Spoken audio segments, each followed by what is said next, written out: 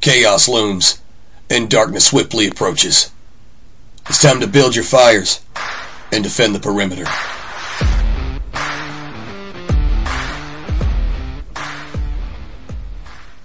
Hey everybody, welcome to episode 3 of The Perimeter. I'm joined today with Will Spencer, who runs an account called The Renaissance of Men. Now, I first met Will last year in Orlando, Florida, when I was speaking at the 21 convention. Funny story, we actually just kind of ran into each other at 3 o'clock in the morning when I was leaving the gym, and he was sitting there drinking with Jack Donovan, and we ended up having a conversation for about 4 hours until my speech. Yeah. But Will, it's great to see you again. Thanks for coming on the show, brother. Good to see you, Jeff. Thanks for having me on. Yeah, man.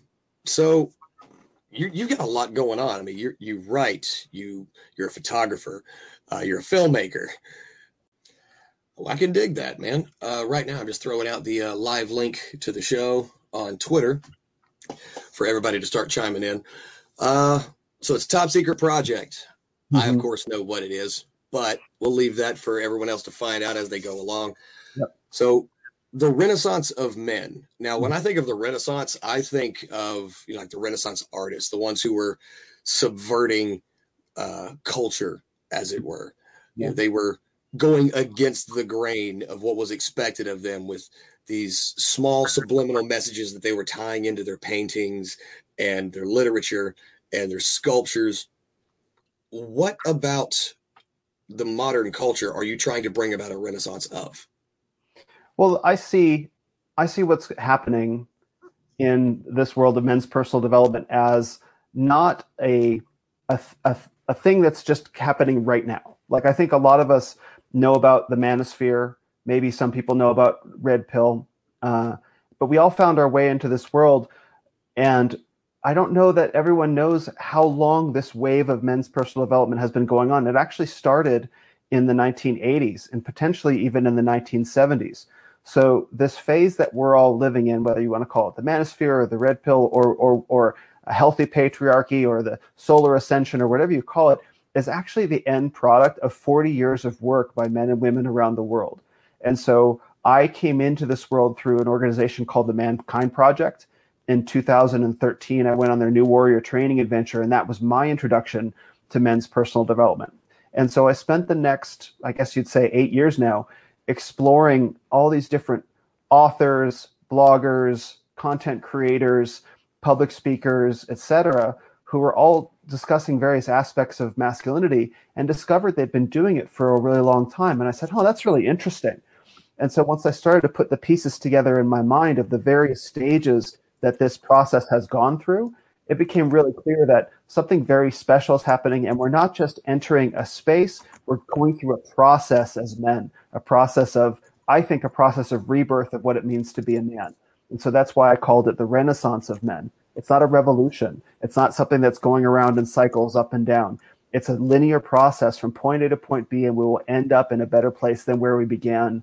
And so that's a renaissance, or that's a rebirth. And so that's where I came up with the name. I'm not sure if that was your question, but. I mean, it answers the question. You mentioned, it's not a revolution.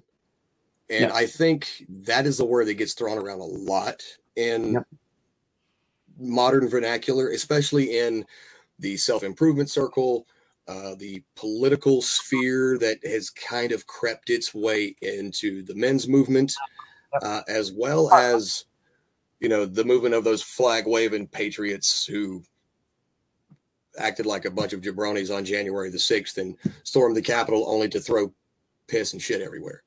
So, accomplishing nothing but pissing a lot of people off. Right. The thing about revolutions is they only matter if you like who ends up in charge. Right. And then for how long they end up in charge. Mm-hmm. Mm-hmm.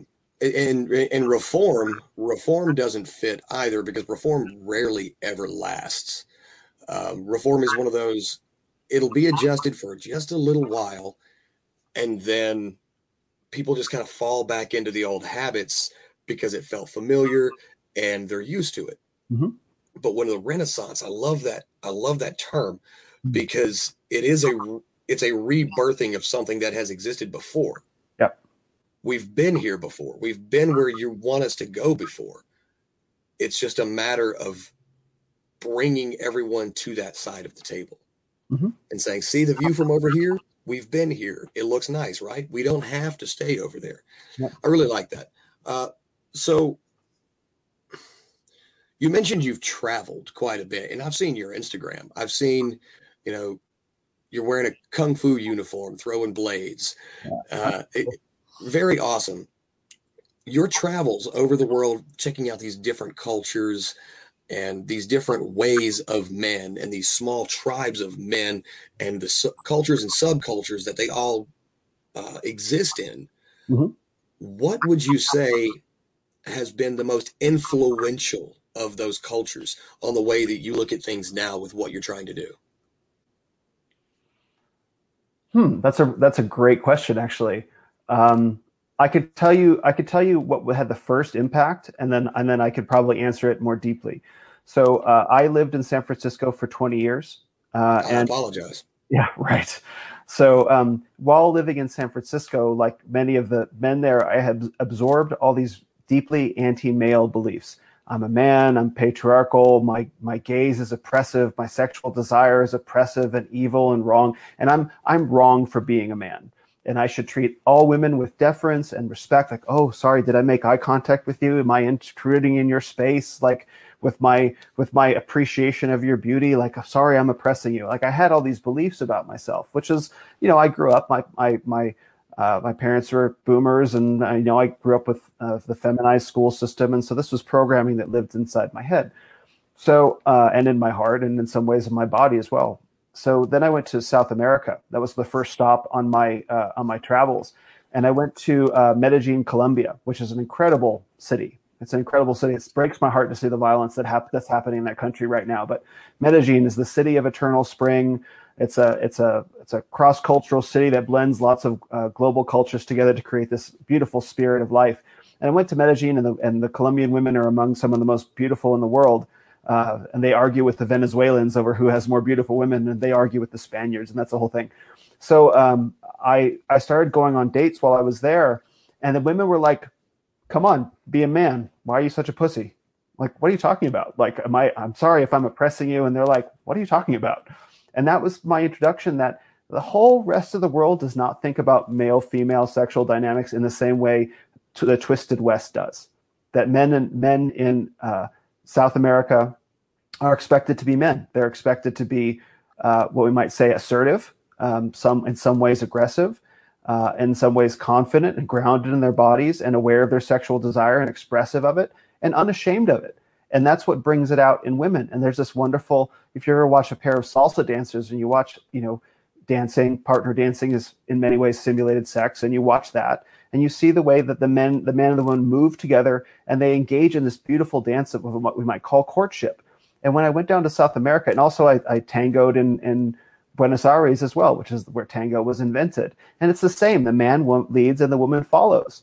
And actually, while I was there, I went to the La Catedral de Tango, which is like it's like the most famous place for tango in the world. And I did a tango lesson, and then they had all the people who usually show up and dance tango together were just dancing as they usually do. I wasn't good enough to do it, so I sat in the crowd and I watched. And I saw this beautiful thing. I saw this old man, absolutely in his 70s, dancing with a girl who was in her 20s. And to watch a man in his 70s tango dancing with a girl in their 20s and watch their body language, watch how comfortably she moved with him and how energetic she was and how he had to very gently slow her down, like, no, stay in the moment. And to watch this Latin couple do something that in America would probably be scandalous. A 70-year-old man dancing with a 20-year-old woman? But to see it as one of the most moving portrayals of masculinity and femininity I think I'd ever seen in my life. And to understand in South America that, and in many places around the world, the approach to masculinity and femininity is very different from the mistaken ideas that we have in America. And that was the beginning of my deprogramming. That was the beginning of me recognizing these ideas that were given to me by my culture about men and women are absolutely, if they're not wrong, then they're not the only game in town. And so that was a really powerful experience for me, the first of many. I can see how that would be definitely looked at as something scandalous here in the West. Right? It's You, beautiful. yeah, yeah. And it's expressive art. But I do like the way that you said that it's basically sex on your feet. Mm-hmm. The way that I've always heard it is that dancing is a horizontal act expressed vertically. Oh, nice. I like that. I like that. Yeah. Um, so down in South America, and it's such a stark contrast for the way that we look at the culture between men and women here and the way that just the general dynamic of interactivity between each gender is perceived as well as portrayed. Why do you think the West has gotten to the point it is now where the things that make us who we are and what we are have become such social taboos that even the mention of it will make some people just clutch at their pearls and kind of withdraw from the conversation completely? Mhm. I think it's because people in the West, Europe, and the United States especially, are fundamentally good people. They're fundamentally good people. Like, you have a lot of parents who are like, who really worry, like, am I being a good parent? Am I being a good parent? I'm not a parent, but I've talked to many of them, obviously. Am I being a good parent? It's like, oh, sorry, I'm banging my microphone. But what I realize is, like, if you're worried about being a good parent, chances are you're probably a good parent. The parents who are not good parents are not, they don't care. They don't even pay attention. So people in the West are fundamentally good and decent people. They're kind, they're friendly, they're welcoming. That's the story for anyone who travels to the United States, is if you have an accent and you come to America, people will treat you very kindly because we're fundamentally good people at our hearts. Fundamentally good people are very susceptible to guilt and shame. They're so concerned about being good people that they are willing to hurt themselves in some ways if they believe they're not doing that. And so the social justice ideology that's polluting so much of our dialogue and our politics and our world right now plays on people's innate guilt and shame and want to be good people. And because the media is so strong, it pushes these ideas, and we can get into the roots of these ideas, but we'll just keep them for what they are, that you should be guilty and you should be ashamed of what and who you are. And if you're guilty and ashamed of what and who you are, you will be a good person and you'll be a better person if you just do what we say.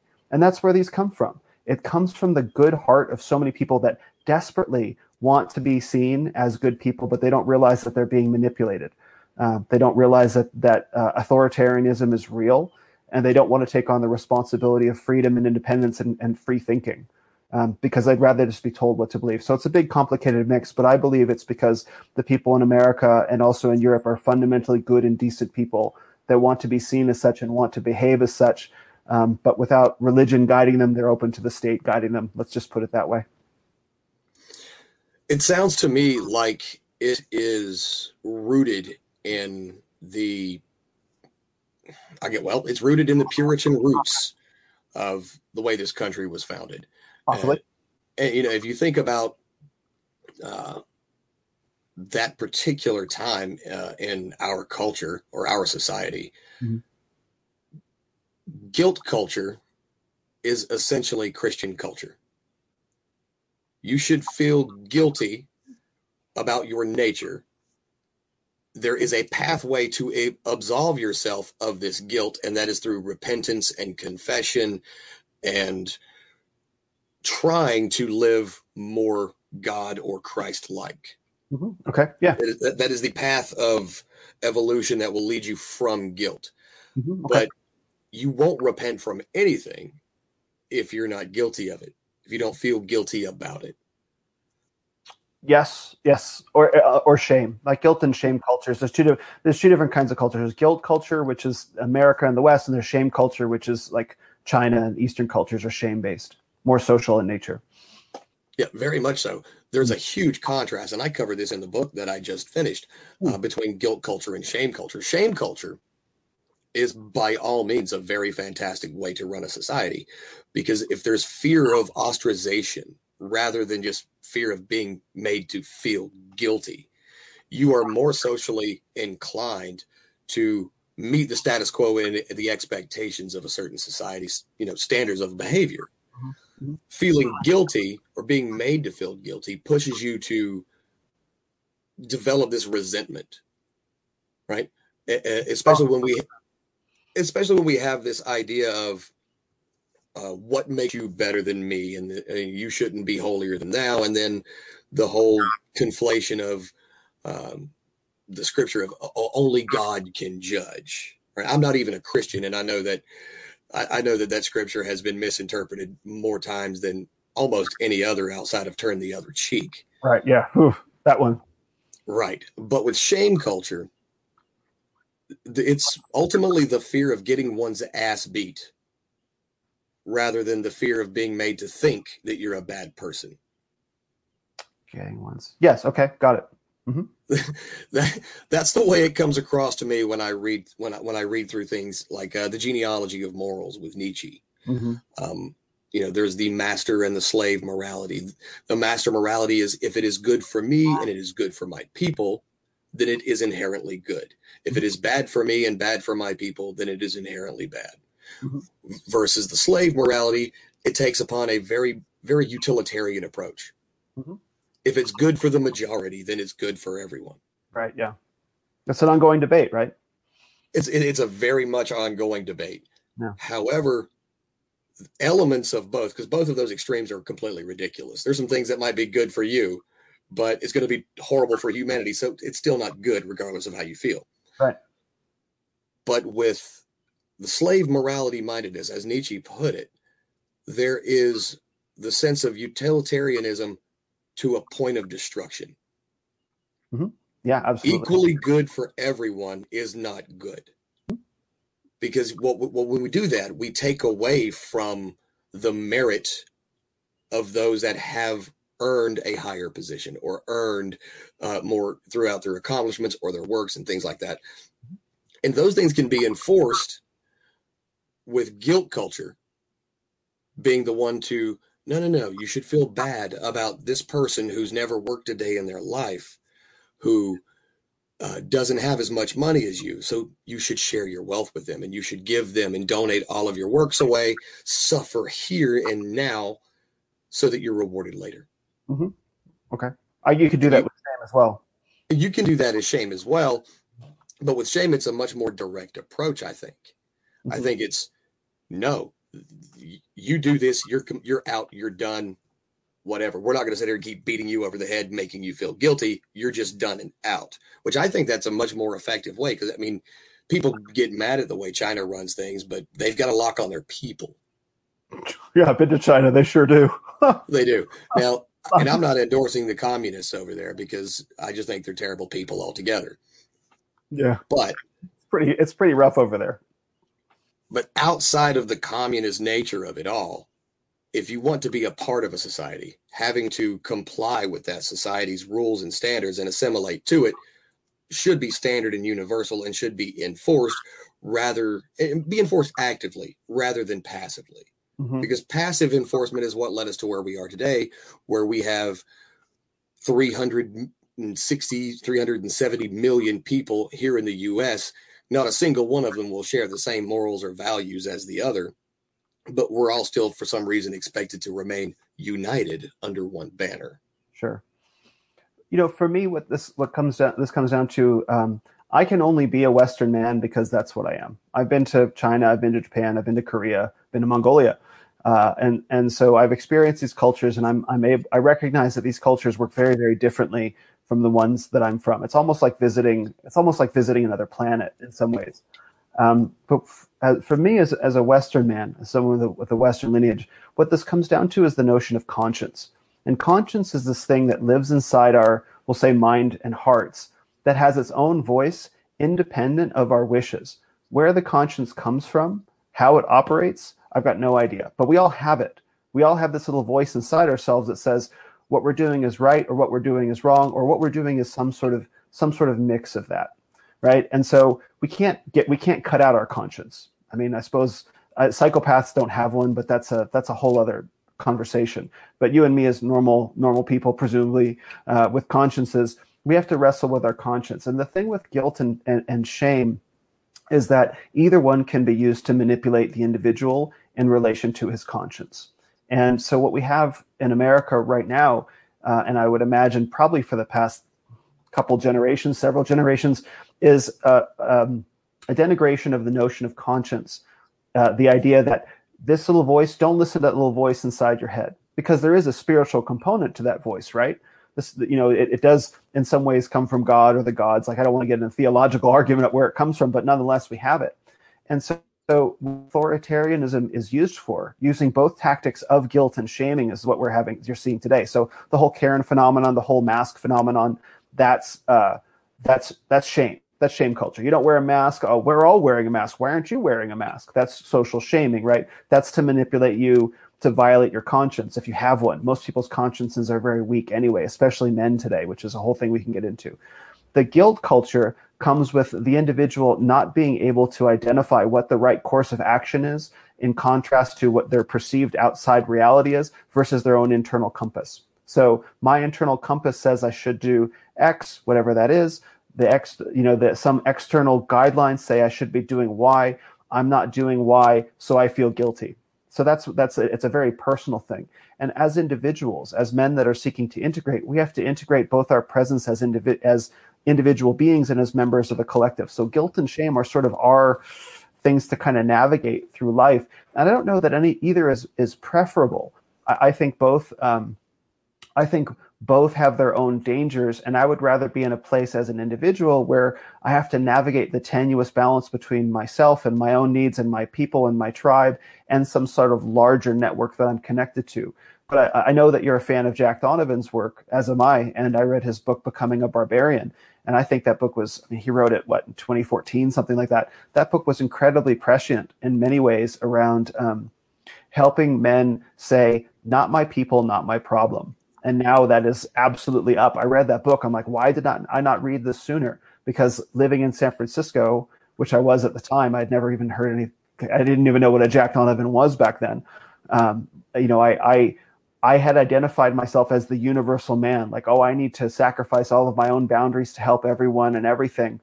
And, as soon as I read his book, I recognized, no, I can actually self-identify with my own tribe. And inside my tribe, we select our values, and that helps me navigate both guilt and shame and potentially honor as well. And so I think this is the unique charge of men today is we talked about the Renaissance earlier. I don't necessarily see what we're going through as a going back. I see it as going forward, taking the best of the past and the best of the present and forging a new synthesis, which we're still working out in real time.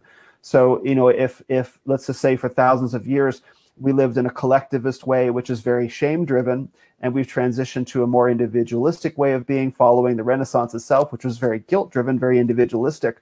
What we're doing as men now, I believe, is forging a new way forward of individualism and, I guess you might say, collectivism, which you might frame as interdependence. So we're dependent, independent, then interdependent, and that requires us to both be able to navigate within ourselves these complex notions of guilt, shame, and conscience. And it's a huge task. It is an enormous task that we're all literally figuring out day by day. And that's why I think it's so exciting. That's why I've made it my life's mission, is that what we're doing, we're finding our way into uncharted territory. Like, we there's a saying that, I don't know where it came from. I thought I read it sometime, but people attribute it to me. We were born too late to explore the earth and too soon to explore the stars. So this whole spirit of adventure is gone, right? No. We get to explore in here. We get to explore in here. And that's what we're doing every day. And how does that play out in the world? And so all these subjects are very related to that, as we're figuring this out as we go. But I think we're all strong enough to do that. I agree. And I've used that quote quite often.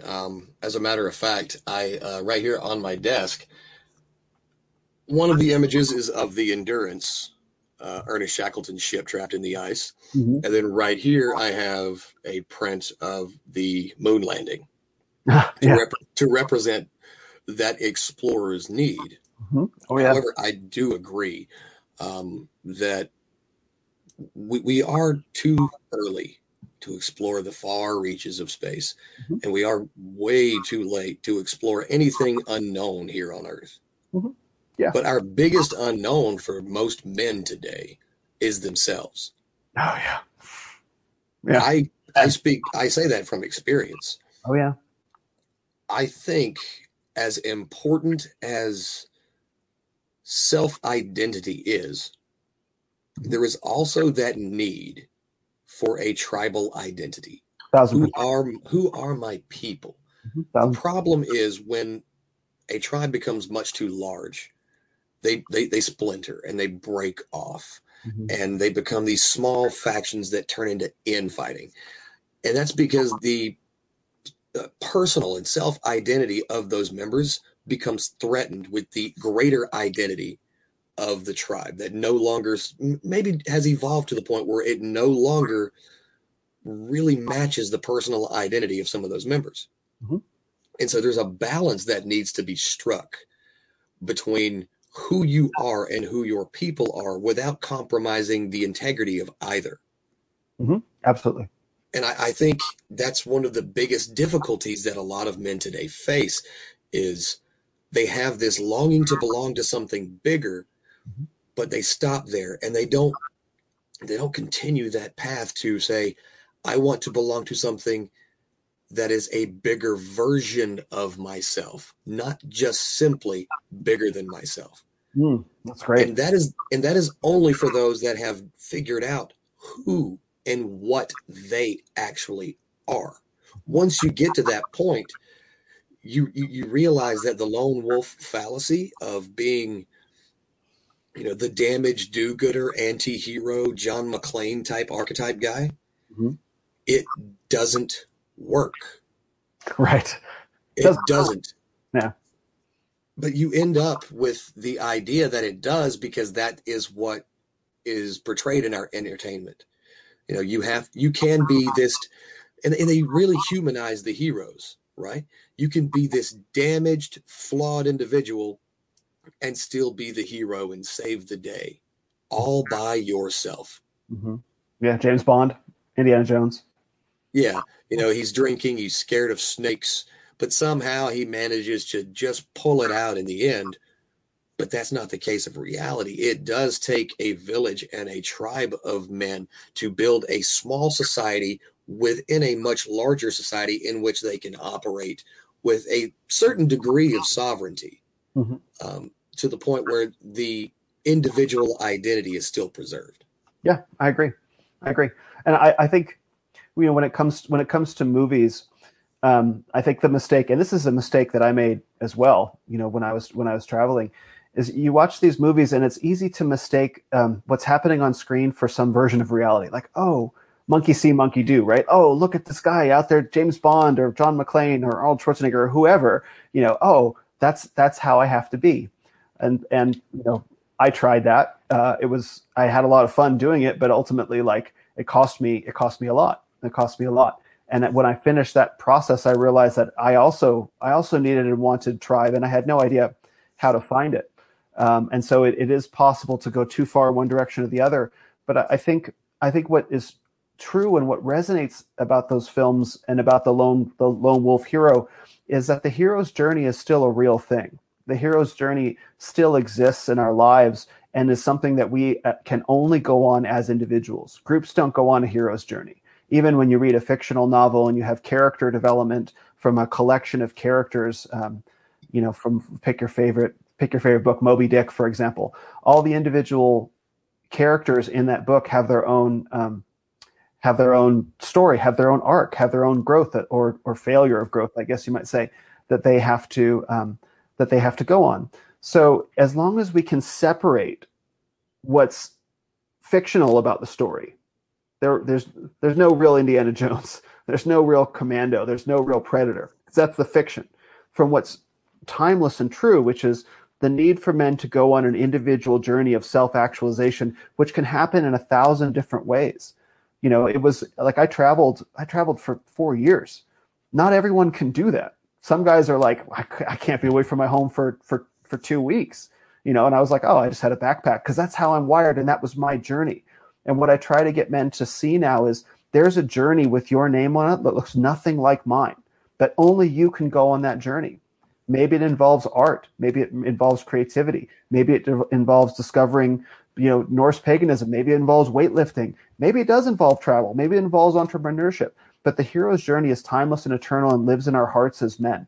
And if we can use John McClane or Indiana Jones or whatever as inspiration to set out on the journey that calls to us, then it's valuable. But if we think we have to imitate what we see on the screen, and that's the only framing of the hero's journey, then naturally we'll, we won't be satisfied with that. So if we can, find where the baby and the bathwater are in, and they toss out the bathwater and keep the baby, I think we'll be good.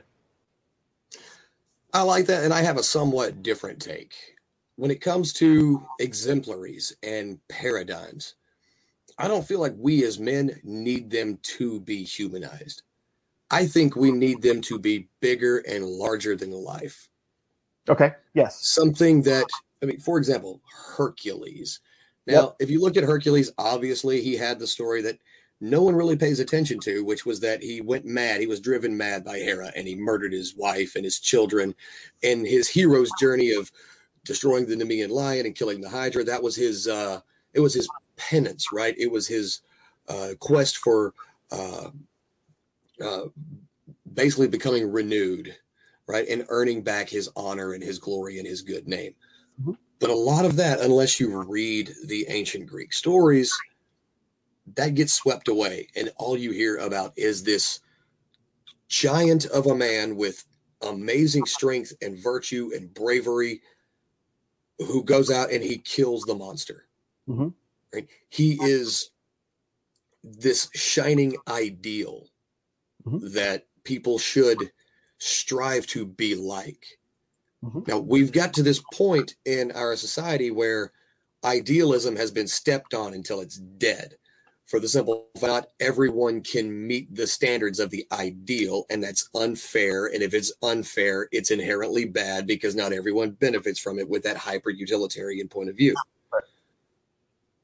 But I think we need to bring those things back. I think we need to re-deify our heroes. Mm-hmm. Mm-hmm. I don't believe that we should humanize our heroes in any way. Like, the John McClane, he's running barefoot, his feet hurt, and he overcomes, and his feet are bleeding. Yeah, his feet are bloody, and he hasn't eaten or slept, and he's getting beat up and shot, but he somehow saves the day. Yeah, those things show ordinary people overcoming extraordinary circumstances, and that's amazing. We still need those stories too. I agree. But we shouldn't just stop there. We should have a bright and shining paradigm of what we should attempt to emulate. It's very much like the Christian point of view of what would Jesus do? Mm-hmm. Yeah. Now, everybody has heard that phrase, and everybody will know that not everyone can be exactly like Jesus. Only one guy. Only one guy. And like I said, I'm a pagan, and I still understand that part because I grew up in the Southern Baptist Church. Mm-hmm. But the idea and the concept behind it, and even in paganism, is to become as Christ-like or as God, deity, whatever like as you can in the quest for greatness. Mm-hmm. But too many have seen the quest for greatness as an exercise in futility. Mm-hmm. They see it as, well, I can never become the greatest, so the idea of the greatest should no longer exist. Mm-hmm. Yeah, it's terrible. It is, because to me, it's that if you aim high and you miss, you still fall higher than the bar. Right. Yeah, completely. Where if you're aiming for the bare minimum and you miss, you're falling well below the average. And we've got to the point where we're celebrating everyone who is below the average. Mm-hmm.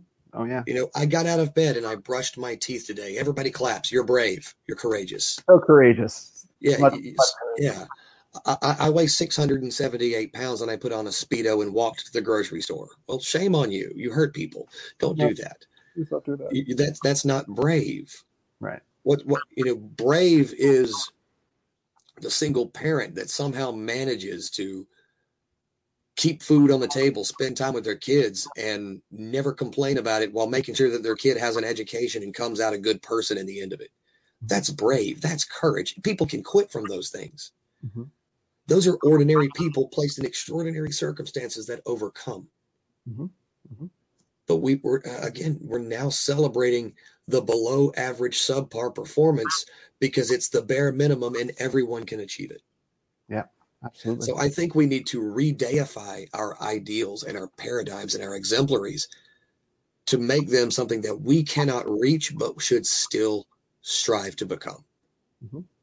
And this brings us back to what we were talking about with guilt and shame, is that the notion of the hero that lives inside all of us and that lives in our society can be a source of power, inspiration, or it can be a source of guilt and shame. And this is up to the individual. And we'll just leave out the media, because the media should be burned to the ground and buried and shot into space or something like that. So we'll leave that out. But it all depends how the individual, and we'll talk about men, because I think women is a separate conversation in many ways, how they relate to the hero and heroism within themselves, but we'll deal with men. So men can look at a hero, pick your favorite hero, and they can look at that individual, let's just say Indiana Jones, and they can look at that and say, wow, that's really cool, I want to be that. And they can use that archetype or that image as a tool to inspire them, or they can compare themselves to that and feel guilt and shame, like, oh, I'm not that, I suck, right? And so that's up to the individual man to relate to what is heroic inside himself. And I believe that relationship of the man to the hero ties directly to the relationship between the man and his father, and how his father treated him as a boy. If the father raised him to be heroic in some way, was present, inspired the best in him, and fused that connection between who the boy is. And I'm not a father, so I'm speculating. Like, I know that you have 9 kids, which I think that's brave, and in the best possible way. And so I honor you for that very sincerely. Thank you and you're an inspiration to me regularly. Like, I grew up thinking, like, okay, 2 kids was like, you can have 9 kids, like, that's allowed. And so I think it's really awesome. So not in China. Whew, tell me about it. So maybe you can speak more accurately to this from your own experience, but I think that it's the father's job to link the son, probably the daughter as well, but the son as well, to here's what you are, and you are not capable of doing this thing. Here's this thing that you want to do, or this thing you want to be.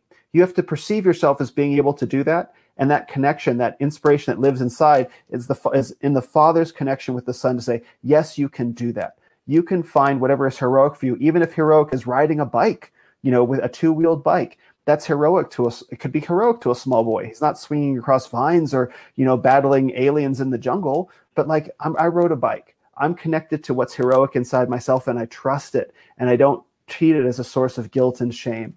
And so I think it's up to fathers to build that, or for sons who didn't have fathers like that. I had a father who gave me some of that, but certainly not to the man I wanted to become. That was my own desire to live. I truly credit, it's a gift from God. I really don't know how else to phrase it. How did I become the man I am is a question that I ask myself. And really what it always comes down to from the very beginnings of when I started working on myself is, I want to live. And I like capital L, live. Not like, and there's 2 components of that. There's, I want to survive. And then there's like, I want to live. And I just had that. I don't know where it came from, because it didn't come from my upbringing. And so for men who don't have fathers that give them that connection with what's best in themselves and teach them to treasure it and to not be ashamed of it and to claim it, for men who don't have that like I did, they have to discover that desire to live within themselves. That's to be ignited somehow. I don't really know how, but I have a feeling that initiation, if we want to transition to talking about male initiation, is a part of it. That's one of those things that connects men to their boys, I guess, or young men to their eternal masculine. But this all goes into, how do you relate to the hero outside yourself, and how do you relate to the hero inside yourself? Is it something that you use to fuel you, or is it something that you use to frighten you, or something that you use to shame you? And then how does that play into the media? All these things are connected, and I think it all comes back to the father. And maybe you can speak to that with the relationship with your sons. Yeah, I actually can. I didn't have a father. My father died almost 30 years ago, and I maybe have a handful of memories of him. I don't remember what he looks like, because I don't have any photographs of him. I don't remember what his voice sounded like. I just have this abstract image in my head of what he looked like in like flashes of memories. Mm-hmm. However, I did have an adopted father who took custody of me when I was 12 years old. Oh, wow. Okay. And he was the one who I learned all of the positive things about being a man from. Mm-hmm. I watched him work 3 jobs. I watched him try not to fall asleep at the wheel while keeping a promise to me that he would take me to the arcade or, to go play skee ball or to the park or to go out and throw the ball with me. I saw him do those things. Mm-hmm. And it wasn't until very, very much later in my life that I was able to look back, and I was already a father myself. I think it started to make sense to me after I had 6 or 7 kids. Better late than never. Yeah, better late than never. I'm a slow learner. What can I say? Me too. But I think it finally started making sense to me that for those people and those men out there who were like myself, who did not have a father, who were somehow searching, in the dark for someone to be that father figure. A lot of men find it, and they don't always find it in the most positive of places. And they suck in as much influence as they possibly can from that father figure, and they become a version of that. It's very much, to me, almost like an osmosis of creation between God and Adam. Mm-hmm. I like that. God created Adam in his image, or as the way I see it, the gods created men in their image. The father, much more than like an earthly father, but that eternal masculine, that eternal father figure that every man looks for and every man wants to find, is that exemplary paradigm in the sky. Mm-hmm. And whatever we see as that, whether it be a positive influence, whether it be a negative influence, or a so-so influence that is humanized and flawed, somehow deep in our subconscious, I believe that we equate it with a God. And I mean that in the sense that a boy's first God is his father. Absolutely. A boy's first concept of God is his father. Mm-hmm. There is only so much a father can teach his son, and only so much a father can do in the eyes of his son before he runs into his human limits. Absolutely. It's incumbent upon a father to be able to bridge that gap and be the bridge that connects his son to the ultimate father, whatever you believe that to be. 100%. Love it. I love it. He has to be the mediator between the two. Mm-hmm. Mm-hmm. In the eyes of his son, a father is God until the son grows to the point he becomes human. Mm-hmm. Mm-hmm. He can see his father. And then he can see his father as human. Mm-hmm. Yeah. And then it's the job of that father to point upward and say, there's more than what I am that you can still strive to be. Mm-hmm. Yeah. And having never had a father until way later in life, I was able to make that connection and realize that I needed to level up my game, because I was not even living at the point where I was at my limit yet. I was just doing the bare minimum because I didn't know what a dad was outside of what I'd seen on sitcom TV, which was, we could go into that, which he's a buffoon, right? Right. The ridiculous dad. The ridiculous dad. Yeah. But yeah, I 100% agree that it all comes down to a father, whether it be a spiritual father, a corporeal father, a biological, a father figure, a coach, whoever it is that is the biggest influence on a young boy, which will always be a man. It will never be a woman. He can be influenced by his mother, by his sister, by his aunt. However, it's human nature to epitomize and emulate those that look like us more than those that don't. I agree. And that will always be the one thing that a child, especially a boy, will turn to. Now, as for my daughter, thank God I only have one, because I have no idea what I'm doing in raising her. Thank God my wife is a girl and she can help me with that. That's great. All I can do is present myself as the kind of man that I would be comfortable with my daughter bringing to meet me and saying, hey, Dad, he wants to marry me. Outside of that, I don't know anything else. But it's still that I have to become that intermediary between an ultimate and eternal father and my children. That's great. That's beautiful. I mean, that's wisdom from the father, from real father right there. Is as a boy grows up, it makes sense that he would see his father as his biological father as God, or his whatever father is in the home as God in a way. And I just want to comment on something that Zach, the family office, said. You are made in God's image. What a shame it would be for fathers to set a poor image for their children to emulate. I mean, I recently met Dr. Warren Farrell, who wrote a book called The Boy Crisis. And for everyone listening, I highly recommend this book very strongly, because he lays out all the terrible things that happen specifically to boys around fatherless homes, and how important it is for boys in particular. Both boys and girls suffer as a result of fatherless homes, but boys suffer in very, very particular ways. And I recommend that book to begin digging into it. Also, there's a great section by Dr. John Gray, who wrote Men Are From Mars, Women Are From Venus, and it's all these natural cures for ADHD.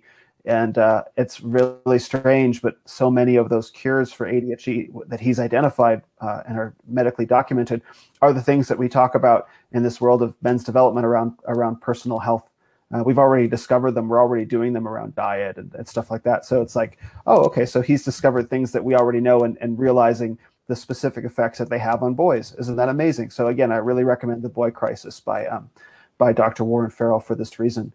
But I really, Jeff, I really appreciate your father's wisdom, saying that you recognize that that at a certain point in your son's lives, perhaps that's already occurred. They will see you as what you are, which is a man, a human being with flaws, and who makes mistakes and has ups and downs and everything.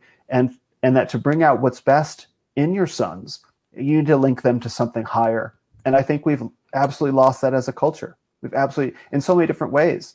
And the notion of orienting oneself to something higher, however that comes about from the individual, I think is especially important. It's especially important for everyone, but I think men in particular need to be able to point to something higher, and in many ways learn to silence the part of themselves that's been so heavily cultivated, which is their rational questioning mind. Because once we begin getting into notions of religion and spirituality, these are areas that the rational mind can't go into. This is a felt sense that lives in our bodies and that lives in our hearts. And so many men, myself included, are raised to feel from the neck up. It's what you think. It's what you think. Well, what is my heart? I don't know. I have feelings. What does my body tell me? Well, my emotions is my heart, and my feelings are in my body. I don't know, but I think with my head. It's like, in order to have a deeply spiritual experience, it doesn't happen up here. It happens in your heart, and it happens in your body. And I think many men who really would like spirituality, to feel something spiritual in some way, something religious even, get very much stuck in their head. And that's another job of the father, is to help guide. Like, I grew up, my value as a son was my performance in school. That was it. I mean, I grew up in a family that was our value. So I learned to get real smart in my head. And it wasn't until I got in my 20s or even my 30s that I began being guided into my body and past the feminized feelings that I have been encouraged to feel from my heart, and just discover what's really inside my heart was a very powerful moment for me. And so all these things are connected again to the father and what we as men identify as our father, whether it's our biological father. I would describe myself as always having been a man of faith, and maybe someone might describe me as a godly man. I certainly aspire to be. And now, as we're talking through this, I think it was probably that connection that I've always had to faith and religion and spirituality that served as my father to guide me towards my own masculinity, with my own dad, who didn't learn many of those things, didn't pass them on to me. And so I thank you for helping me find an answer to a question I've been struggling with for a really long time. Leave it to a father of 8 boys to have that knowledge from me. Cheers to you, sir. Hey, no problem. I do what I can. I think, for the most part, a lot of men who will watch this, who follow your work, who follow my work, a lot of them had those kinds of fathers, if they had a father, Yeah. that just didn't know those things. Oh yeah, they didn't learn these things, or they fell into the classic, especially if it's our generation, right? The 80s dad, the one that would squint with a cigarette pinched in his teeth with his hands on his hips as he stared at the lawnmower, wondering why it wouldn't start. That guy. Yeah. who was the hard, stoic, I can fix anything, tough as nails guy, who didn't know how to articulate and didn't realize the importance of being able and learning how to articulate those things to their children. Mm-hmm. Yeah. And so you grew up, I mean, if you grew up with an 80s dad, you grew up awesome because your dad just let you do whatever as long as you didn't kill someone or yourself. Mm-hmm. I didn't have his dad. But there was the one downside of it all, which was when you went to go talk to your dad and you wanted to ask him a question. And I've heard this from a lot of men, especially men in my generation. Well, that's just one of those things, son. Right. And they left it at that because there was no way for them to come out because, of course, there's a stereotype of it's not popular to talk about what you were just talking about, what you feel down here. The pragmatism and the rational side of everything gets also influenced by the stereotype of, well, men shouldn't talk about how things make them feel. Men shouldn't talk about how things influence their childhoods or any of the damage that they're holding on to. I mean, I had a lot of baggage not having a father growing up, you know, and I carried a lot of that over onto my children until I learned. And I'm grateful that I did learn what I did. But the problem now is that we have this vast amount of knowledge for these men that grew up with fathers that just didn't have it. They have all of it, but they're still not actively teaching it and passing it on to other men. And they're not passing it on to their sons or even acknowledging and acting upon that knowledge in a way that they influence their sons to do those same things. And so it just becomes a cycle where things continue based on an antiquated idea of men should just build shit and shut up. Right. I hear in all this a sense that many men don't trust themselves. And that's a real problem. I didn't trust myself. And it took me many years and many hard lessons for me to recognize that my desires for my life are fundamentally good.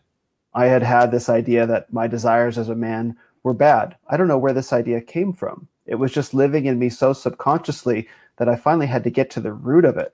Some life circumstances pushed me to the point where I had to really reckon with what I wanted and then trust its goodness and trust myself. And I think that there's an epidemic of men not trusting themselves.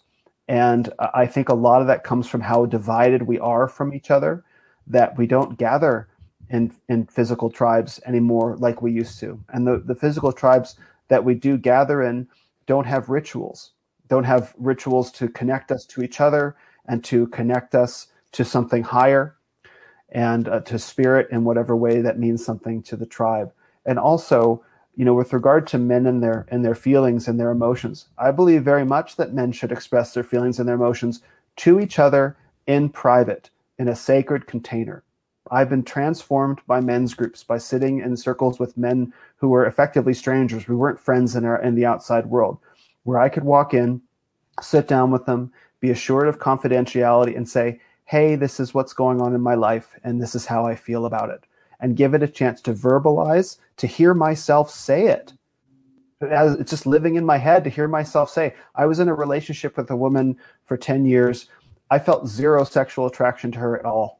None. Not even a little bit. And imagine being a young man in a relationship you're just not sexually attracted to and having to cut off that whole side of myself for 10 years. And so it wasn't until I sat down in a circle of men who I had to spend, I guess it was like a year and a half with, like 15 months, before I finally had the courage to say the thing that was on my mind every minute of every day. Guys, I'm not sexually attracted to my girlfriend. I really needed a space to say that. But where I didn't need to say that is online, like to the public or on some sort of teary confessional. I need to sit down in a circle of men and be heard and hear myself say these things. And only by hearing myself say these things could I begin building the bridge to trust myself, trust my instincts, because then my brothers would check me. not on that particular issue, but in other issues I would share, and they'd be like, that doesn't sound right. What are you not telling us? Oh, okay, well, maybe you're wrong here. It's like, oh, okay, I had a piece of that I didn't know. So I rebuilt this trust to myself bit by bit, weaving this thread into my own being, I guess you might say, of trust in myself. And now that I trust myself, I trust my thoughts, I trust my heart. I've worked hard to purify my inner life. I've worked very hard at that. And that's been part of my travels and part of my own personal journey we can get into. But to purify what's happening in me so that I know that what's happening in me is fundamentally good, and that I feel comfortable passing on my values, not just to my children, should I be fortunate to have them, but to the men around me, because I fundamentally trust myself because I've worked on that. And that's something that we all need as men, is to forge that link of trust with ourselves. And I think if our culture does anything really, really well, is it shames men and guilts them into not trusting themselves. Like there's this meme going around, men only want one thing and it's disgusting.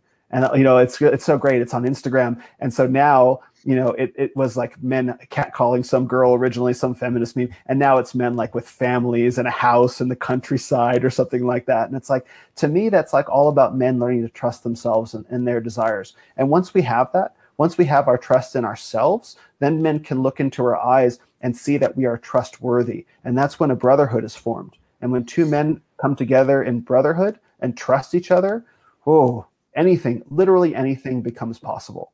Because to your lone wolf point, no man, regardless of how media portrays it, accomplishes any great act alone. He's always has a team. Even the great entrepreneurs, whether you look up to Steve Jobs or not, he's still held up as doing great things. He didn't do that stuff alone. That's not all on him. He had thousands of people behind him. Tom Brady. Congratulations, Tom Brady. You're the quarterback of a team. You're not out there on the field alone. And so that team functions well because of trust. And and I think, as many of us know, when we trust ourselves, and we trust our brothers, and brothers trust us, we come together and we become a force to be reckoned with. And that's what's really powerful and exciting, what's going on right now from my perspective. I agree. And I've got this comment from John Rennie on the screen here, where he says, I learned the most in the time I spent hunting and fishing with my father. It was the time we actually connected. Yeah. Now, you were talking about, you walked into a room, it was full of men that you had to trust, and you were able to finally say, I have this issue, and here's how I feel about it. Yeah. I'm willing to bet it didn't go exactly as that. I'm thinking that, you can correct me if I'm wrong, but there was a group of men, and you were all, because look, you get any group of men together, you start doing something. Mm-hmm. You're being active, you're building, you're hiking, you're walking, you were conquering or doing some kind of physical activity. And those are when those questions come out. Those are when those topics come up, and when men connect most. That's why I laugh at a lot of people who go, well, men should go to therapy more. We do. We just call it smoking a cigar around a bonfire or swapping stories beside a pool in Orlando at 3 a.m. Mm-hmm. Sure. That's what we call it. That is our therapy. John said, he spent the most time learning when he was hunting and fishing with his father. That is a physical and cerebral thing. You're dominating nature. Right. That is man's will and power being imposed upon a much bigger force than he is. And you're doing it together with other men or another man. And you may not even say an entire word to each other that fishing trip, but because you've gone through that thing together, you develop that connection. Mm-hmm. Right. When people say that men have a tendency to bottle everything up and not express what needs to be expressed, I think what they're really saying is men don't express themselves like women, and we want them to. That's correct. But we can't. That is not how we operate. Mm-hmm. If I have an issue that it's something as a father or a husband or a son or a brother or whatever it is, I can't go to anybody who isn't capable of being a father, a husband, a son, or a brother about that issue. Sure. But I'm also not going to walk up and say, hey, Will, I have this issue and here are my feelings on the matter. And I just feel so, no, we're going to be doing something. We're going to be driving, golfing, talking, walking, working out. Man, have you ever had this? Da, da, da, da, da, da. And that starts those conversations. It's not a therapist to a couch kind of situation because men, they connect through a crucible. They connect while running a gauntlet of some kind together. Mm-hmm. Was that the case for you when that happened with the group of men you were talking about? Were you all actively doing something together, or did you just walk in and say, "Hey, I got to talk"? Oh no, this was a circle of men that were sitting down in a therapist's office. Like, it was facilitated by a therapist. So it wasn't just a bunch of guys sitting in a circle. There was one guy who was not participating, who was making sure the conversation stayed on track. It was directed. And I hear this a lot, and you're absolutely right.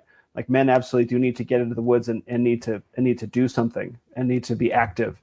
And I think that there's also room for different kinds of men. I happen to be a very verbal kind of guy. I've been hugely blessed and benefited by therapy because it was something that I needed, because there are things that I needed to talk out, but not just talk out. So if you think of the psyche like layers, like the earth, like layer. Let me put my glass down. So there are things that live in our bodies, physically in our bodies, pains, traumas, memories, things like that live in our bodies. And there's all these layers built on top of it, right? So like, imagine you're a little kid and something terrible happens. For example, you lost your father, and I had various traumas in my life as well. That trauma lives at a deep, deep subconscious level. And there are all these layers of the psyche that are built on top of it, which get to our cerebral cortex so that we interact with the world with, right? So the purpose of therapy, and this is not how most therapists do their job. The way most therapists do their job, in my judgment, is criminal. But the purpose of therapy, and all different kinds of therapy well done, is to begin opening up these layers of the psyche to get at what's really, really at the depth of what's going on inside a person, and to take that out, and then to put yourself back together again, right? So that's been my experience in therapy, and that's absolutely allowed me to transform as a man. Not all men are activated verbally. I'm a hyper-verbal person. I need to talk. I've got friends who I've had to explain to them, I think through talking. I need to verbalize. How do I know what I think until I hear myself say it? That works for me, and that works for a small subset of men, including the men some of the men that I was in the circle with. So I think for me, to walk in the forest and to hunt and to fish would be profoundly bonding with my friends. But at the bottom of it, I needed to talk out what was going on with me. And so I think that there's room for different approaches for different people. And I don't want to get for myself into a place where I feel prescriptive about well, what I really needed to do was just go fishing and sit with my buddy. Well, I didn't have any friends who went fishing. I didn't have any friends that wanted to go into what was going on in the deepest hearts of themselves. That I wasn't brought up with those values. I needed to talk first to find out what was inside myself. And then I went out. Once I sorted that out, then I went out into the world and I sailed. I've climbed mountains. Like you said, you saw me. I trained with it's called the Wudang Elixir Sword at a monastery in China. I've trekked across the desert. I've done all kinds of things. So, and all those things were hugely valuable, and I was certainly capable of acting, and I proved that to myself over and over and over again. But first, I needed to talk. And I think that there's room for both, though not all men are going to be activated verbally in the same way that I am. But I think so. What I say to men is find what works for you. If it's hunting and fishing with your friends, if that's the space where you feel comfortable to share what's really going on with you, understand that this was fundamental to me. This wasn't I'm mad at my boss or I'm feeling sad, because of sports. This was my life. The woman who might end up being my life partner, I feel no sexual attraction to. Zero. I had to cut off that whole side of myself. So the difficulty with that is that's not just about me. That's also about her. So if I'm talking to my best friend about this, for example, not only does he really not need to know about my sex life, potentially, different men approach that differently, but also it's he might look at her differently, and then that begins to affect our whole social circle. I needed to talk to strangers, people who weren't invested in me, so I could be more honest than I was otherwise able to be.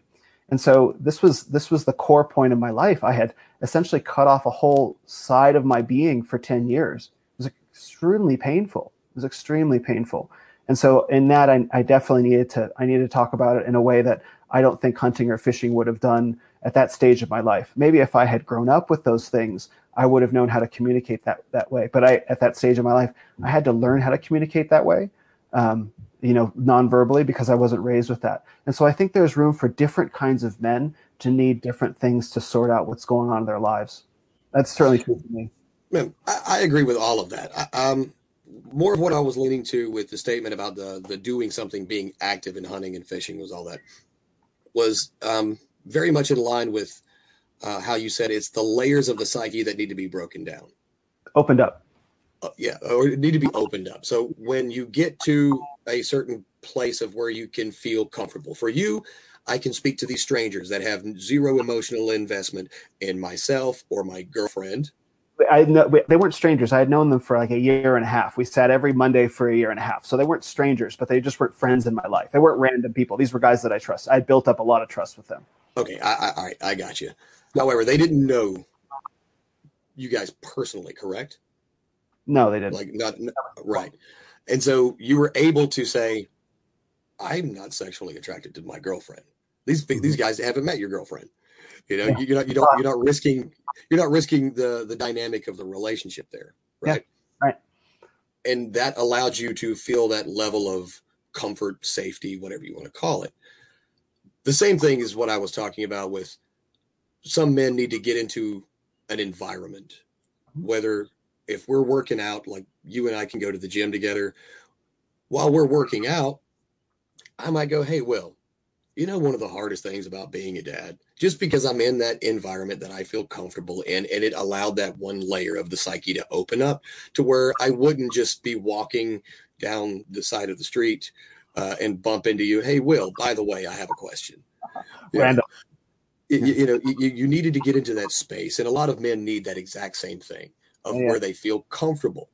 And like you said, you can't get comfortable alone because then your head's going in all these different places and you're thinking about contradicting yourself. You're thinking in circles and you're arguing with yourself. And I've done this plenty of times because I was an island for a long time. You were an island for 10 years. Yeah.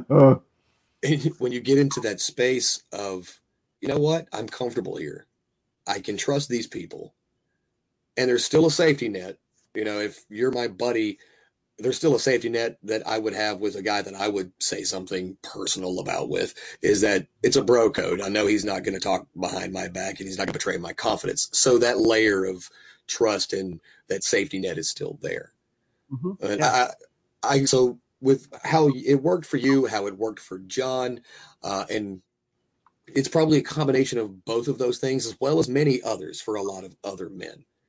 But that was the point I was trying to make, is you get into that environment where you're most comfortable, and men are most comfortable active. You were kind of acting, as it were, by going to this meeting. It was an active thing. You're going to this meeting, you're meeting with these people that you're doing a thing together. Mm-hmm.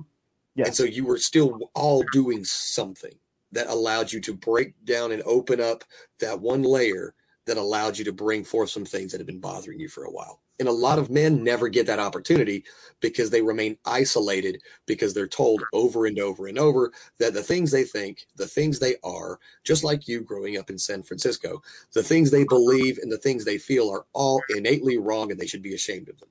That's right. Because they don't have fathers telling them otherwise. Because they don't have a father to tell them or show them otherwise. That's right. That's right. All these things are so deeply connected. And thank you for that clarification. In fact, you made me realize something that was, really cool about my experience was that, like you, there was a component of community, and there's a component of, brotherhood, intimacy in a way. Like we could be working out if we had known each other for a really long time. And I could say to you, God, Jeff, I don't know how to say this, but I just got to say this. Like, I'm just not attracted to my girlfriend. And even assuming that you knew her, if you and I had built up a long enough relationship, even if you didn't know her, if you were just, sorry, even if you didn't know her, even if we were just like workout buddies, but we had built up this rapport of trust where I felt like, okay, I can actually say the true thing.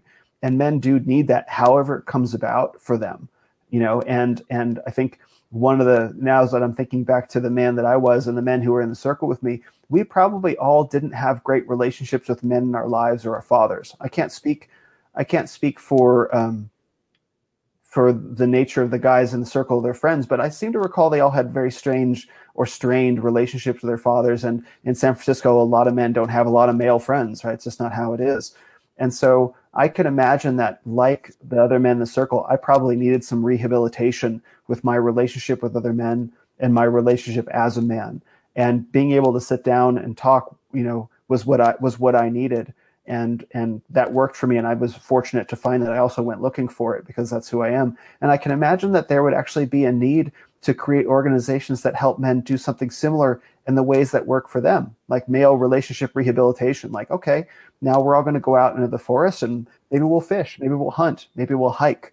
It's men doing these things so we can begin to rediscover ourselves as men and other men, and reformulate these bonds of trust that many of us didn't have the ability to grow up with. Like, I didn't grow up with that at all. I was horribly bullied as a kid. I was terrible. I was small for my size until I wasn't. Like, I remember being bullied in 5th and 6th grade really, really bad. And like really bad. Like, I was the untouchable kid on the playground. Like even the cool kids, even the uncool kids wouldn't talk to me. Like, it was pretty bad. And then suddenly it stopped in 7th and 8th grade, and I couldn't figure out why. And I asked my dad. He's like, "Oh, because you got really tall overnight." I'm like, "Oh, that makes a lot of sense, right?" But like, you just that happen really to stand out more. Right, exactly. Well, it's like, I just, had a growth spurt, right? But I wasn't a target anymore. But those years of bullying, 5th and 6th grade, I was 10 or 11 years old, 12 or 13. Those were my earliest, relationships with men. And that was when I discovered they were not to be trusted. My dad had his own stuff going on as well. And so I needed a lot of rehabilitation. And so I can see that there's probably room for that for a lot of men as well, for the lone wolf mentality, that lives in a lot of men, that can be very powerful if embraced in the right way, but also embraced in the right way, but also very isolating. So that's a really interesting idea. Like, how can we begin rehabilitating men's relationships to each other with that expressed intention, right? Do you have a negative impression of yourself as a man? Do you have a negative impression of other men? Come with us on this thing. Let's work it out. No phones, we're going to be honest with each other. Like, that could be a very powerful opportunity for some men if done in the right way. I believe so. And, it's probably one of the biggest damn shames to ever come about in Western culture.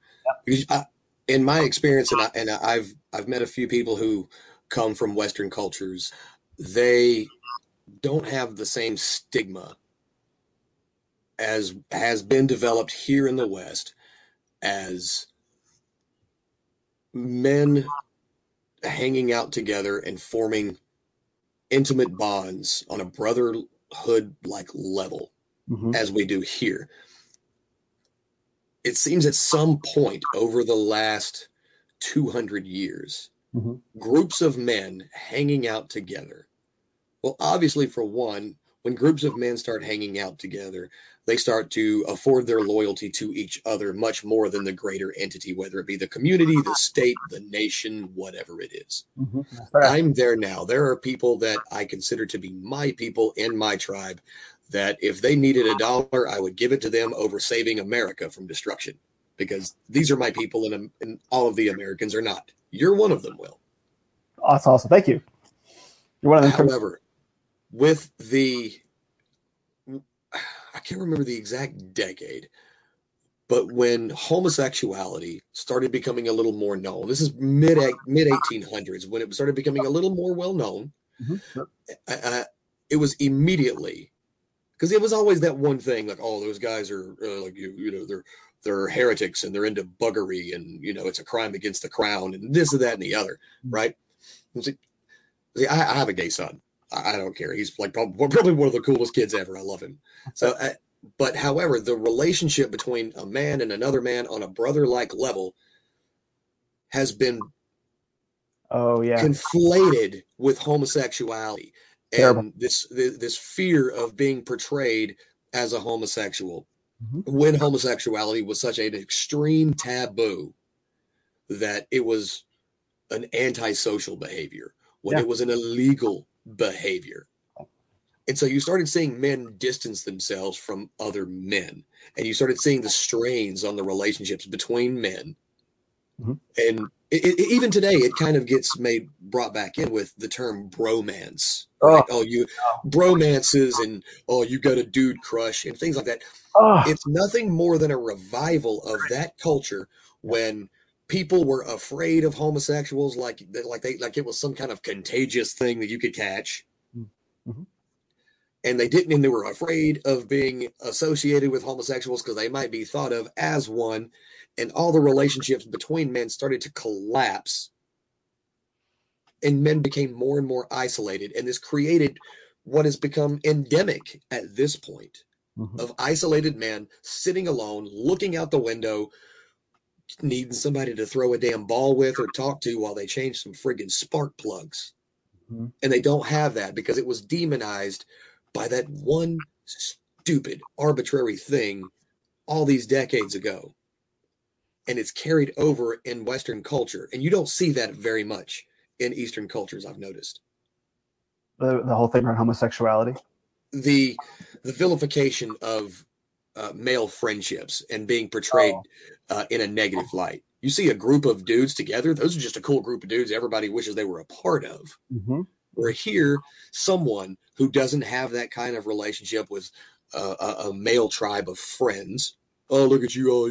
There's a bunch of dudes hanging out, and it's a bromance. Da da da. It's terrible. It's terrible, and because of those things and the insecurities of men and at one point in time the social pressure of being associated or not associated with one sexual preference or the other, it caused the collapse of male relationships across Western culture. Yeah, I think a lot of those things are related. There's a book by the philosopher Michel de Montaigne who wrote a book called On Friendship. And what he writes in this book is that a true friendship between two men, a true capital F friendship between two men is more powerful than the love for a man and his wife. And he doesn't mean that in any sort of homoerotic way. He means that the intimacy of brotherhood, and these words are all contaminated with notions of romance, just as they are. So we even lack a language to describe it. But it's a wonderful essay. It's a little slim book you can get on Amazon on friendship. It's about like $8, and it's really beautiful the way that he describes what's possible between two men. And as you rightfully say, when men start to get together and form bonds of loyalty and honor to each other, they begin asking questions. They begin comparing notes. They begin wondering if the things that they're being told are true. Like that's where this whole red pill manosphere came from, is it came from the pickup artist world. Because the pickup artists discovered that it was actually quite easy to sleep with desirable women, even if you were a weird looking, goofy kind of dude. If you just ran game on them, they'd sleep with you. And so once the internet sort of started to come around and become popular in the early 2000s, men started comparing notes, and they realized, like, well, wait a minute, like, why is this working? This shouldn't work. Everything we've been told about women might be a lie. And so what the red pill subreddit came from, and men started working it out for themselves. And then the whole red pill exploded with Rollo Tomassi and many other groups like that. That came about as a result of men comparing notes about women. Societal structures of authoritarianism get challenged by men coming together in bonds of brotherhood. And that's the great thing about so many movies we love. That's Braveheart. That's why we love Braveheart. That's why we love The Lord of the Rings. There's of course individual stories of masculine development and accomplishment and heroism, but The Lord of the Rings is fundamentally a story of brotherhood, of different races of men, of different tribes coming together to defeat evil. And the defeating evil is not possible unless all the races come together. That's the fellowship. Men, hobbits, elves, dwarves, the Rohirrim, all these guys, they all come together, and they all have to come together to defeat evil. And so this is a fundamental thing that lives in all of us as men. And so naturally, everything in culture, which is hyper feminized, which doesn't trust men, and we can get into the roots of that, I suppose, is a whole other conversation, but is all designed That's 3 more episodes altogether right there. So, it's designed almost, probably not even almost, it's designed to undermine male friendships, male relationships, father to son, sons to each other, brother to brother, friend to friend. If all the combined force of everything culture has for the past 60 years, probably more, has been designed to weaken and destroy male friendships and male relationships with everything it has, right? And what's so incredible about this moment that we're living through is we are all discovering that, let's just say, 100 years of programming can be shattered like that. And now we're all coming together in unity, and it can never be broken unless by our own mistakes. We certainly won't be shattered by some outside force. And that's what's really powerful about what we're all experiencing is all the engines of culture can be designed to destroy men, can be designed to destroy the masculine human spirit, but we can reclaim it almost overnight. And that shows how powerful we are as beings. That proves to me how powerful we are. Imagine all the billions of dollars and effort and time and energy that's been designed, targeted specifically to undermine our trust in ourselves and each other. And with exposure to a few books and a couple YouTube videos and some time in the woods with friends, we can discover what a lie it is and transform our lives almost overnight. That's a testament to the human spirit. That's a true testament to the human spirit. And that's why I'm really excited. As hard as these days are, as challenging as they are for all of us, I'm very grateful to be alive right now, to be witnessing this and to be living it. And that's why I say, the Renaissance of Men, my tagline is, you are the Renaissance. The Renaissance is not happening outside of us. You can't look around and see it. It's not like the Italian Renaissance where it's happening in art and architecture and everything. No, the Renaissance that we're living through is happening through us as men. It only happens through us as men. You are the Renaissance. I am the Renaissance. Everyone listening right now, congratulations. You are the Renaissance. Some have been walking this road for a long time. Some are new to it. But it's an honor to be walking with all of you because we're creating something truly special, the rebuilding of potentially a new civilization, a new approach to masculinity based in all the best information we have. Like, what does Jack Donovan say? The world seat. We are sitting on the Rietskauf, I think he says, is the way the word is pronounced. We are sitting on the world seat, and we're able to look all the way into the past at the best of masculinity and choose the very best of it, including the contemporary day, and build it into something that we're going to take into the future. And there's no stopping that process. That process cannot be stopped right now. The energy is too high, and it's growing every day. I think there's only one thing that can stop it. Okay. And that is if the ideas stop being shared. Yeah. Okay. Okay. Finish. I want to respond to that, but okay, go ahead. It's essentially a culture war. And a culture war isn't fought with blades or bullets. It's fought with ideas. Okay. And ideas, and I love this quote from V for Vendetta, ideas are bulletproof. Mm-hmm.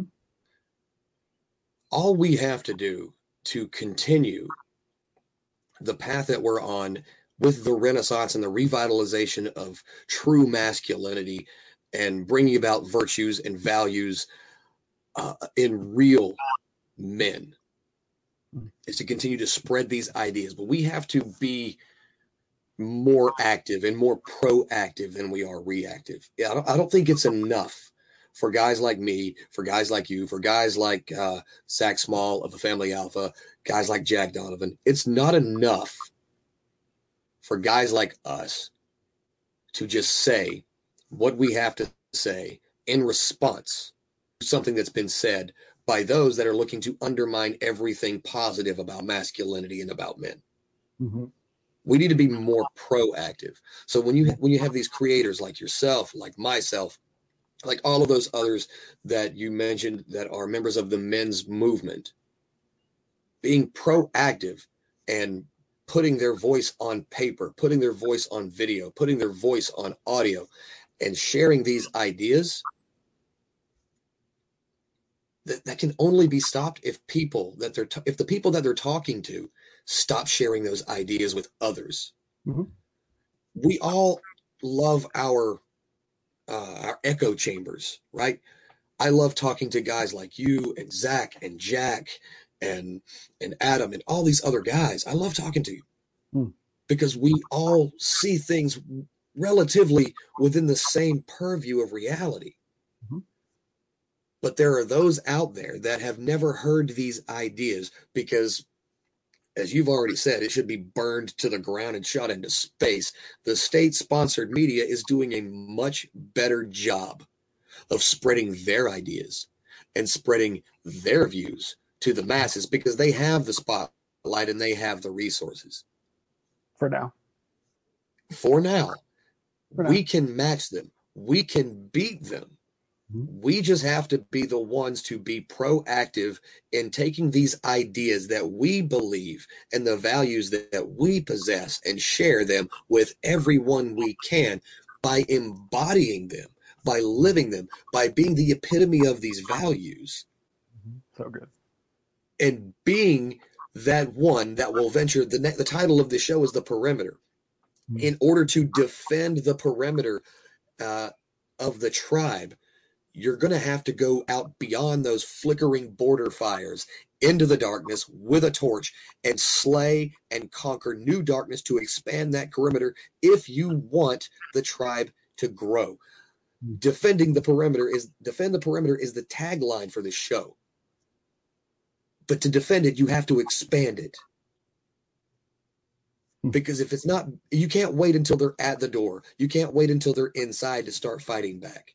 You have to take your light, you have to take the border fires, and you have to extend them further into the darkness and spread that fire, cast that light further. For those who haven't had the opportunity to hear the ideas, for those who haven't had the opportunity to see the kinds of lives that are possible for them, should they only hear something they've never heard before that isn't being piped in through the airwaves like some propaganda campaign from Goebbels. If they hear these ideas, maybe we can do enough to inspire them to share those ideas as well. But we will all die, and the ideas will die with us if we stop sharing them and the ideas stop being shared to those who haven't heard them yet. Once this video is on YouTube, I'm going to download it. And I'm going to cut out that section, and I'm going to play that every day. That was awesome. Thank you. Thank you. I could not agree more. Like, this is like high five, give you a big hug. Like, high five, bro hug. We got this, man. We got this. 100%, 1,000%. We got this. 1,000%. We got this. And all the men listening and watching, like, we got this. Absolutely. Not a doubt in my mind. It's the only way forward. Right. We can't stay in these echo chambers in our own little safe spaces, because if we do that, the people around us, they're going to continue to fall. And we can't change a culture unless we're influencing culture. And the only way to influence culture is to bring about the Renaissance, like you've been talking about, and subvert the status quo by showing them that there's something different. Yes. That's why I love the metaphor of the Renaissance, because the Renaissance was painters, sculptors, musicians, engineers, merchants, explorers. It was all these different men doing all these different things. And they didn't even conceive of themselves as a Renaissance at the time. It was just, this is just what we're doing because we have this new emphasis on the individual, because the Dark Ages, which weren't that dark, but nonetheless, they were very collectivist. They were feudal.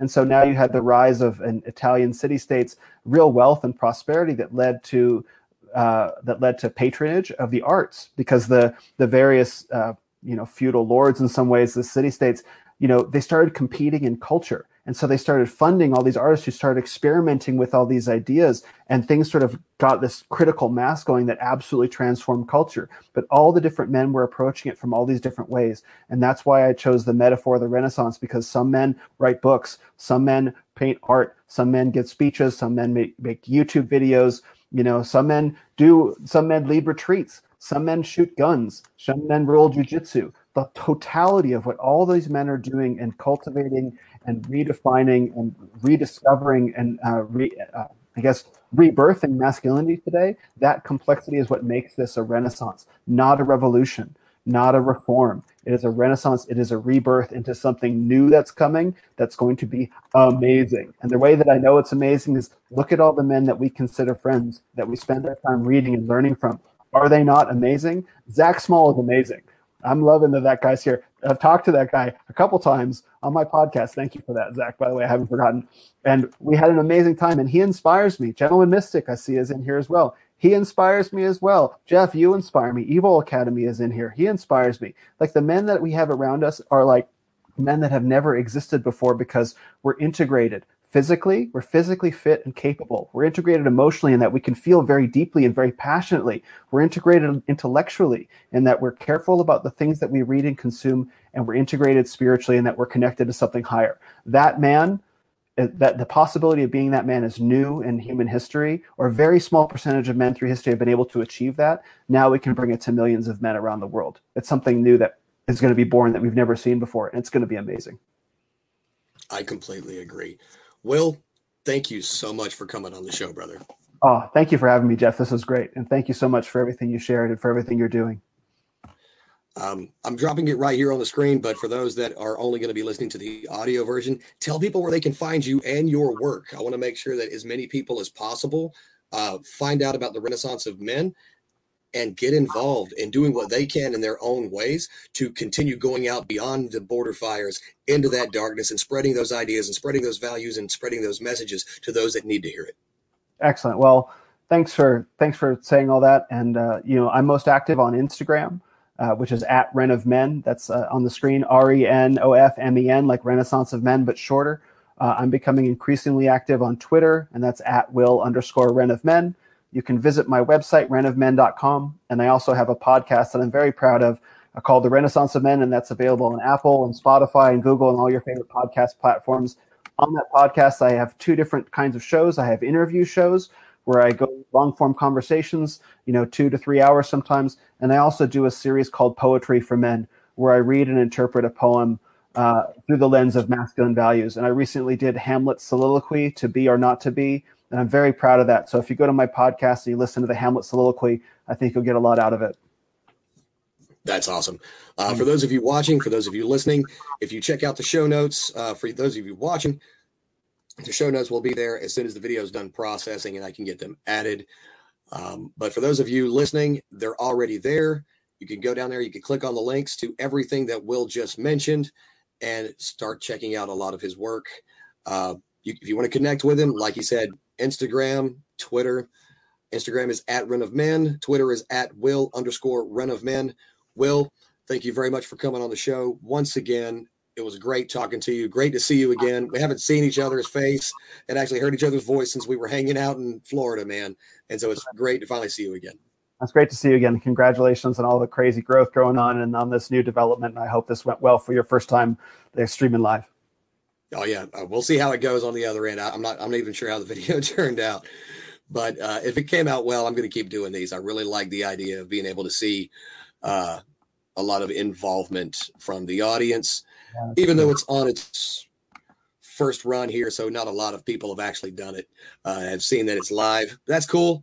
I like it. A lot of the videos are still coming out. It's a relatively new channel, but we'll keep spreading those ideas and get more and more people involved and more people to see it.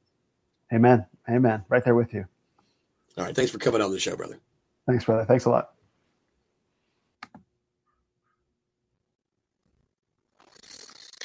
All right. And for the rest of you, thank you all so much for tuning in to the first ever live episode of The Perimeter. I have a request. This video, if you enjoyed it, please share it on your social media page. Please include the link on our website, or if you have a list and subscribers, and these are things that your audience would appreciate, things that your audience needs to hear, things that you talk about. Share those things. Follow Will Spencer at Ren of Men on Instagram, at Will_Ren of Men on Twitter. Also, if you could do me one small favor, if you haven't done it yet, go right down here to the corner and smash the hourly daylights out of that like button and subscribe to the channel, because I'm going to be doing more of these. This is going to be an ongoing show for as long as I can possibly do it until they ban me from YouTube. This is going to be it for me, and this has been episode 3